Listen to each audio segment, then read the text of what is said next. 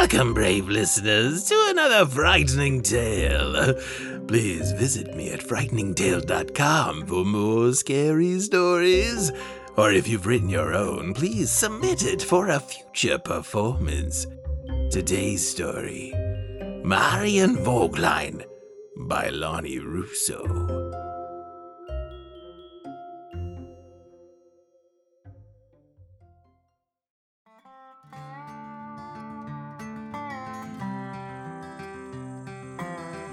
The first Ladybug of the season found me on one of those unseasonably warm days when the autumn dared retreat, when a high morning sun and the right amount of haze could conspire to make a person forget the summer had already gone. It was not the first one I had seen that year, of course, but they'd been flittering around in flashes of red since the spring. I'd figured by now, though, they'd all be hiding, holed up in damp crevices and corners to wait out the approaching winter. This one had 6 spots. It landed easily in my hands as my dress shoes, thrown on for being closest to the door, crunched through the long dead foliage at the forest's edge. Disturbed by my looking, the insect flew off again after only a few moments, disappearing over my shoulder as I stepped from the trees back onto the dusty path that still wound its way through the trailer park in which I was raised. It was a permanent place, not the sort people drive away from, but rather the kind where the rows of tiny houses have steps and fences and clotheslines. My father never called it a trailer park. He was too proud of building it up with his own hands, his fortune staked on this lonely plot of woods. And he had insisted for nearly 30 years, as long as he had been placing newspaper ads for it, that it was a wonderful mobile community, affordable and fit for families. He always had trouble with the first word, though. It was the European still in him, the stubborn insistence of his mother tongue, that he used vase when he meant was. Wonderful. Maybe at one time you could have believed him. Others did used to live here, others beyond the 3 or 4 who still did. I had enjoyed, before I had grown into this tall, ruddy man, friends and playmates my own age, but when his health began to fail, so did the place. It crumbled and, left unattended, began to rot. "Hey there, honey. You're out early. Hot today, isn't it?" Nellie was on her porch, sprawled over the railing as if melting, her thick reddish-brown hair falling down over the splintered wood as she brought up a hand to wave at me. My shoes kicked up dirt as I marched through a long dead flower bed, crunching the vestiges of the flora beneath me.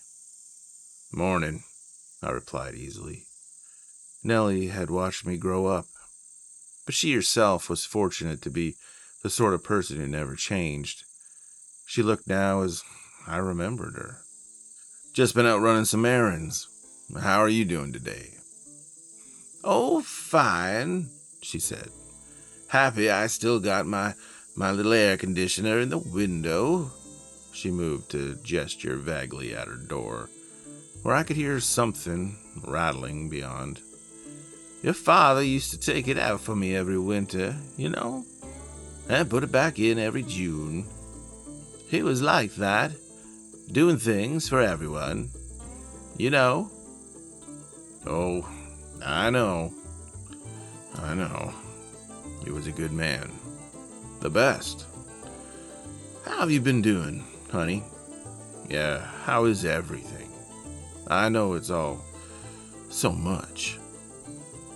"Oh, day by day, I clear out my drawer, close an account. I had a good fight with an insurance company, but we do what we have to, right? Oh, don't you worry about me. Are you eating? You gotta make sure you eat. She came down the steps with that to pinch at me, and I sort of shied away, even managing to laugh despite it. Maybe I can come by and help cook something later. Our place has been sort of quiet. Phone rings off the hook, but other than that, I don't see no one. Oh, of course, honey. That sounds nice. It'll get easier. It always does, Nellie cooed, reaching out to brush some hair from my face. You know, you look so much like your dad in that shirt. He used to wear that one blue one with no sleeves when he gardened. I'd look out the window and there he was. You'll get sunburned on your arms, I'd yell. Do you remember that? When there was a lawn and flowers? With a deep, dreamy sigh, she seemed to look out to the surrounding forest's edge, as if expecting to see something there. A hand came up to absentmindedly scratch at her face, when a ladybug landed on her cheek. Vexed, it flew away and poised itself on the blackened aluminum siding. Dad was good at a lot of things. Landscaping, too, I said. Wish maybe I could have inherited one or two of his talents. Not just his nose. Oh, you'll figure it out, honey. Good head on your shoulders. When you really take on this place, bring it back. You'll surprise yourself. Your daddy loved it so much. Our own little corner of paradise. Well, he sacrificed a lot. More than I think any of us know. He's left pretty big shoes to fill. Well, you're gonna fill them. We got nowhere else to go, you and me. Nellie smiled weakly, but I caught, even then, the slightest hint of uncertainty in her voice. And I could not tell her in that moment, not in good faith, that no, I was not certain I could fill them. I never imagined as a child that I would have to hand Nellie an eviction notice. She was, after all, simply a part of this place, as much as my father had been. But money was always an issue, and her meager rent, which I would not raise, never, could certainly not keep the lights on forever. And so, I simply nodded, smiled, and gave a wave before turning to walk away, crunching through the remains of the flower bed once more. I heard the car before I saw it, with the guttural roar of its engine echoing through the rows of empty homes. It rolled up the drive from the highway like a great metal beast, its wheels spinning up a cloud of speckled brown dust in its wake as it pulled before the office, a fading, yellow building near the front gate. The man that emerged, his slick shoes sinking into the gravel, was broad and worm-like, with a sunken face that started at his neck and ended before his forehead. He had, during the drive, sweated through his collared shirt, and, glistening, he spun in a half circle, tugging down his glasses to take a better look at his clipboard. Morning. Can I help you? You need some directions? I called, moving into a jog towards the vehicle. The stranger looked me up and down, and I could almost see his lip curl as he took in my reddened face, ratty tank top, and dress shoes. I must have been a sight. Do you work here? I'm looking for Otto. I'm sorry to say he passed a few weeks ago. Oh, really? I didn't see that in my notes. Is Mrs. She passed many years ago. Those are my parents. I'm their son. Can I help you? Christ, this is why I need a goddamn secretary. I left all my papers back at the office. I've been trying to call. The phone's been ringing off the hook, but, well, you know, funerals and things. Well, I left messages. I was hoping someone would have gotten back to me by now, but, well, here. This is my card, he said, fishing it out of his front pocket, slicked damp from the heat. I took it and held it up. Haynes, you're a developer? I asked. Well, I work for a developer. Are you the owner now? It's hot out here. Could we go inside for a minute and maybe chat? I won't take up too much of your time. Sure. Yeah, sure. There's no air conditioner, though. I don't know if it'll be much better, I replied, biting my lip. There was a moment where we each seemed to take one another in. A silent sort of standoff where, holding our respective footing in our mismatched and inopportune shoes, we absorbed one another's forms. But I was the one to break it, moving for the office door. I pushed my way through, then, just as I had pushed my way through it for nearly 30 years, careless and overzealous so that the flimsy door slammed against the wall. The little room itself, with its heavy desk and cluttered shelves, still smelled pungent, chemical like lemon air freshener. I reached out to pull the string for the light, and the bulb came to life overhead with no trouble, which meant that I had, at least, remembered the electricity bill. That's not something you see every day, is it? Mr. Haynes spoke up as he shuffled in behind me. He motioned at the cupboard on the far wall, a large hutch too big for the space, stuffed to its corners with carved wooden sculptures. A jumping elk jutted upward from a sturdy rock, its delicately carved antlers glistening like the bare branches of some great tree. A pair of birds, frozen in an eternal silent song, sat atop a winding spire, and a woman with flowers in her hair smiled placidly, a carved bouquet draped carefully over her bare arms, garlands wrapped around her elbows. In the center of all of these and others was a massive statue of the cloaked Madonna, so vibrant and lifelike to give pause, even in the dark wood grain. Her features were locked in permanent woe, wooden lips open in a throaty, painful scream, crying for the death of her crucified child, with tears etched like scratch marks into her face. Oh, my late father, he was a carpenter by trade, a builder. He made this little office, shack, building, whatever you want to call it. But he could woodwork too, I explained. A real artist. He actually tried to teach me, but I guess I could never follow his lead that well. Is that so? It is. He did all these by hand. He loved animals and nature and the beauty of things, you know? I glanced over my shoulder to offer a polite smile through my diatribe. But a ladybug had landed on Mr. Haynes' soaked shirt. It crawled along his collar before jumping back into the air, and seeing it, he brought up his free hand and his clipboard to snap at it, and so that it fell dead to the ground. I let out a breath, a ghosting gasp. I don't like critters. They're actually good luck if they land on you, you know. You shouldn't kill them.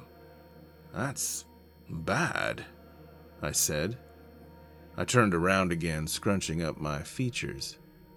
Funny story, my dad, he actually carved this statue of the Virgin Mary for my mother. She was sort of religious, I guess. What I mean is, she used to tell me that ladybugs, they're actually sent by the Blessed Mother herself as, like, little gifts to humanity. They're good insects. They eat pests. So a good ladybug season means, well, it's a good harvest. I've never heard that before. About Mary and the ladybugs, I mean. Weird trivia, yeah, I guess. It's alright. My dad didn't really go for that story either. He used to say the church just came in and slapped a new coat of paint on other people's stories. I smiled weakly, lapsing into my well-practiced impression of my father's accent. They're old tales, woman, old ancient. They remake it and change it. They change it so it's prettier and nicer to keep in houses and schools and daycares. I laughed. Mr. Haynes did not. My face fell. Yeah, but you didn't come here for my family history, so really, what can I do for you? Well, I'll get right to the point, I suppose. My employers have their eye on your plot of here. You see, we've started developing different parts of the woods, and you want to buy the mobile community? I interrupted. Pardon? The trailer park, you want to buy it? We're prepared to make you a generous offer, yes. I did leave this all in the message. Yeah, the phone's been ringing off the hook. Mr. Haynes bit his lip before a terse, uncertain, maybe impatient smile spread across his face. Look, you seemed like a real smart, salt-of-the-earth sort of young man, so, well, I'll level with you, pal. This patch of dirt you've got here, it's much more valuable as a strip mall or an apartment complex. I mean, there's nothing around here, the whole stretch of wood. It's a place for drifters and criminals and folks who want to go missing. And my company is an expert at changing the faces of places. We're talking big things here. Look, my father, he made a lot of sacrifices for this place. Oh, I don't mean to offend. I know it's a sensitive topic, but no, I don't think you do. My mother, she got sick when I was real young, and he just kept toiling and sacrificing, and he brought her a few years with that. Now, I mean, don't you think I owe it to him to keep the dream alive? He couldn't do it more once he got sick, and I sure as hell couldn't. I tried, but I wasn't him, and with all due respect, you're not him, right? Look, I've been in this business a long time. I know running a place like this, it takes a lot of time and energy and money, not to mention prayers. Mr. Haynes gestured at the statue behind me. I did not laugh at this quip. And like I said, we're prepared to pay you very, very generously. I can cut a check today, and you can set yourself up somewhere. Do whatever you want with it. I looked at him, and he looked at me, and our second standoff ticked by inch, until once again I was the one to dare break it. How much? Mr. Haynes sighed, meeting my eye, before holding out his clipboard. I took it, narrowing my eyes at the muddied spot where the ladybug had died, before flipping through its pages in silence. This is very generous. It's more than But I can't take your money, I said at last. Not yet. I should show you the property's edge first. The soil on the outskirts, it's starting to erode, and what if you back out once you see it, and then I'm screwed? I shook my head, but saying no more. I moved straight for the door, back into the yellow sun, back into the dust and haze, and back toward the forest's edge. I did not turn to see if Mr. Haynes was following, but I could hear the crunch of his expensive shoes as I made way once more through the row of houses, past Nellie's place and the dead flower patch, and then came the rotting brown grass at the tree line. I marched back through it, my feet crunching.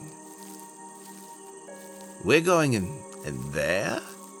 Yeah, we own all the area right up through here. You could chop these down.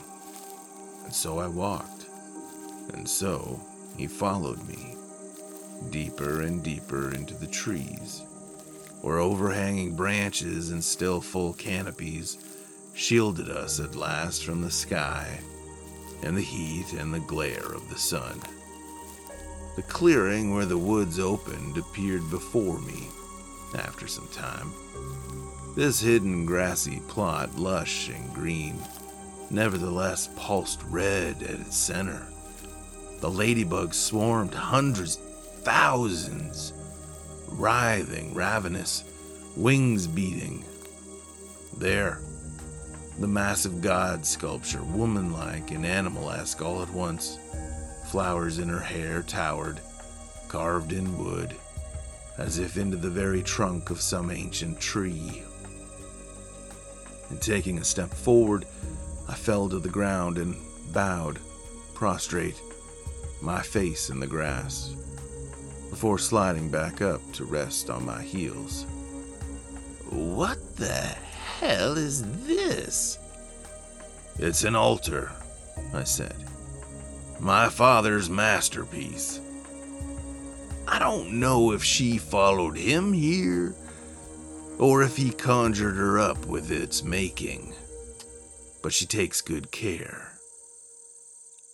The first arm appeared with a thud, long and pallid and inhumanly slender, decorated in still green leaves, and then another, and another, and another, and two more. They wrapped around the sculpture from its rear, twitching, obscuring it as if something massive and alive were emerging from a cocoon within.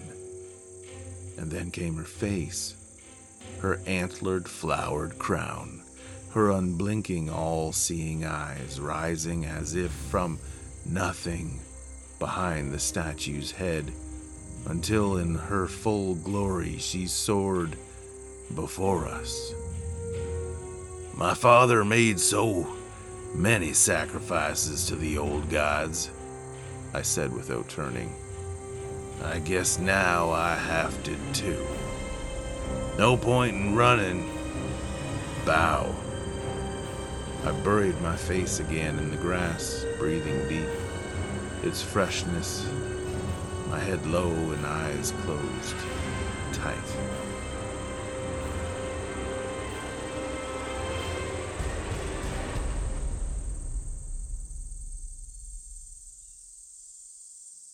Another ladybug landed on my hand as my dress shoes gently pressed the thick, vital grass at the forest's edge some time later.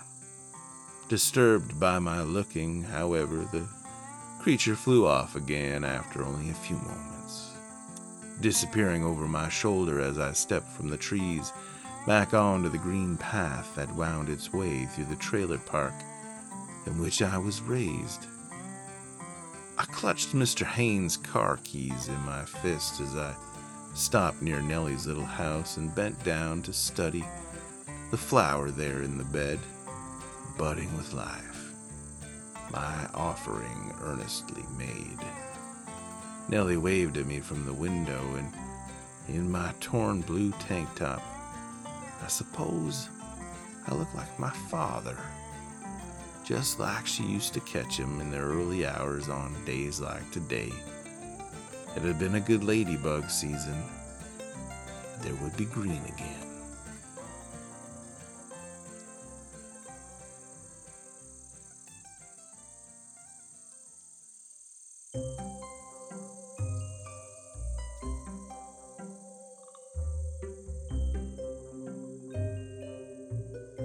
You've been listening to Marienvoglein by Lonnie Russo, presented by master storyteller Mark Wilhelm. Oh, I hope you've enjoyed this frightening tale, and if you should find yourself in possession of a frightening tale you'd like to share, by all means, please submit it through frighteningtales.com for a future episode. Only submit stories you own the rights to do otherwise is just evil. Do tune in again for another scary moment, if you're brave enough.